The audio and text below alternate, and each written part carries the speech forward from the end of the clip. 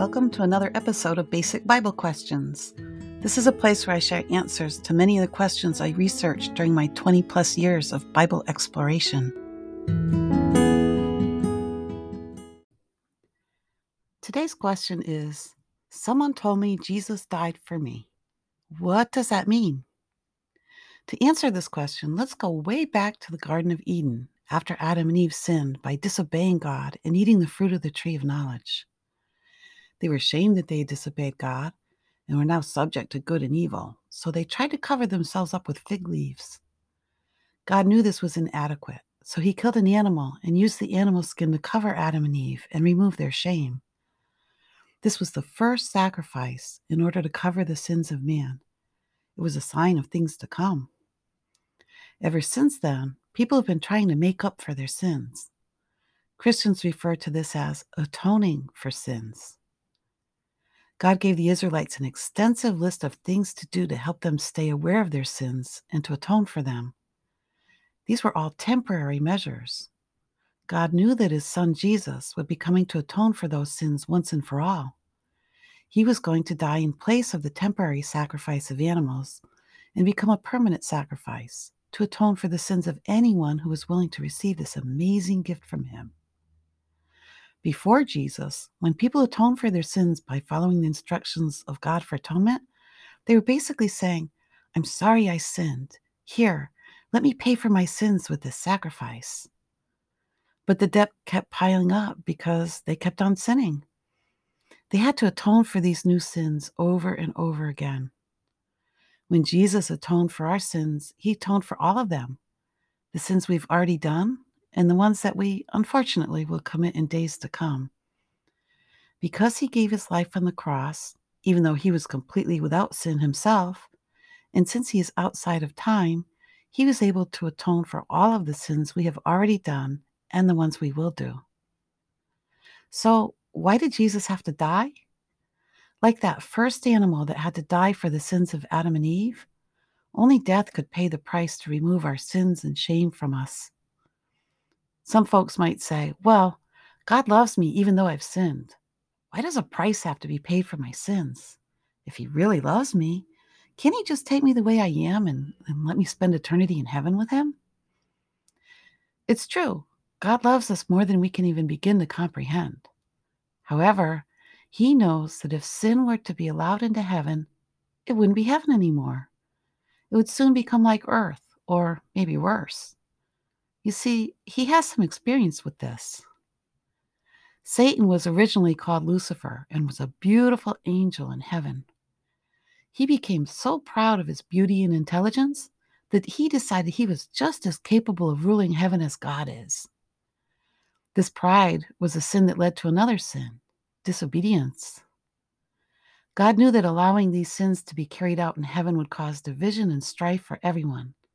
He had to punish Satan for bringing division and discord to heaven with his prideful disobedience. So he cast Satan out of heaven, along with a third of the angels who were also caught up in these sins.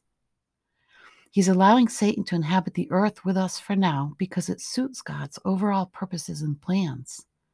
But this is temporary. God has informed us through his Bible that he will eventually cast Satan into hell for eternity, along with anyone else who sins. He simply will not allow sin back into heaven.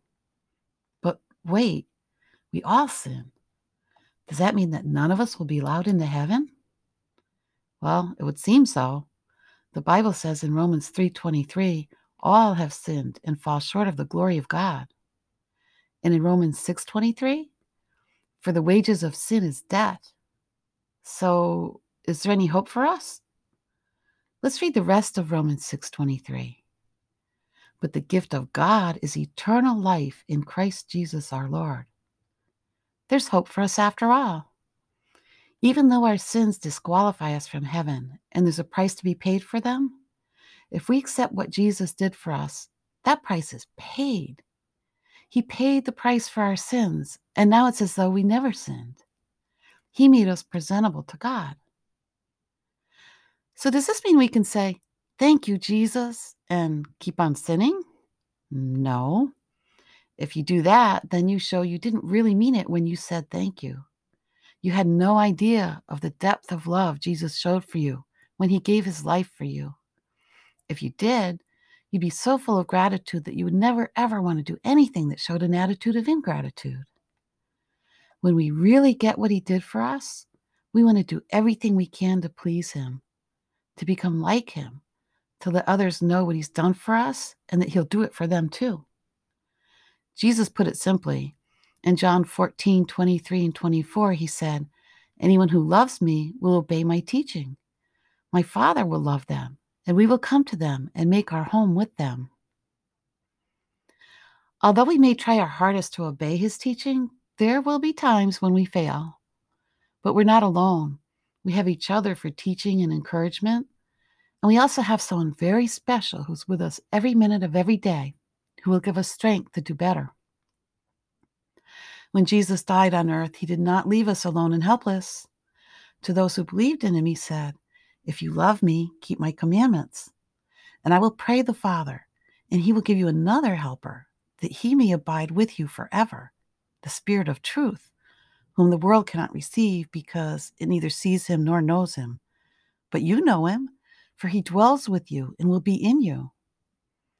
He also said, when he, the Spirit of truth, has come, he will guide you into all truth. We refer to this helper as the Holy Spirit, who lives inside of those of us who love and follow Jesus. The Holy Spirit will give you strength and insight to help keep you from sinning.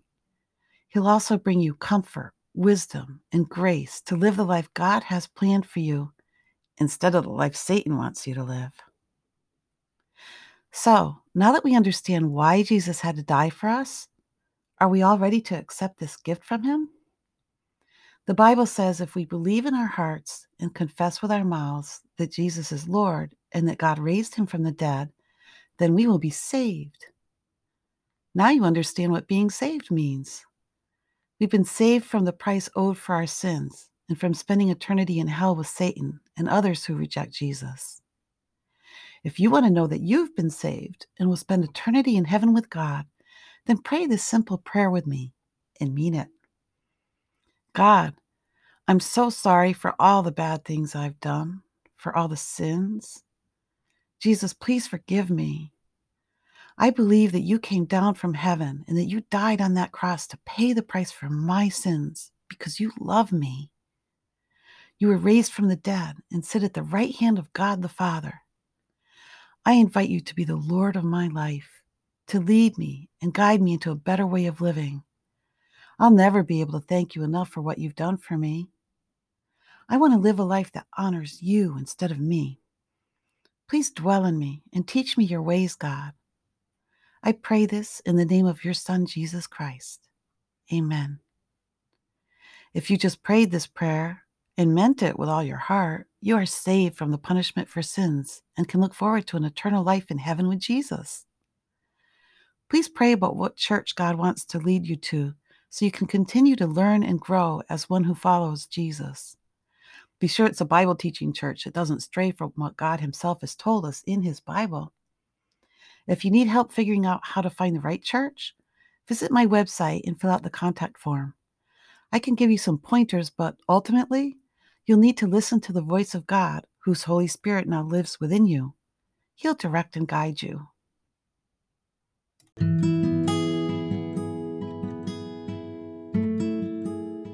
I hope you enjoyed today's episode. Feel free to ask additional questions at my website, basicbiblequestions.com. Please be reminded, though, this isn't the place for deep theological debates. It's just what the title says, answers to basic Bible questions.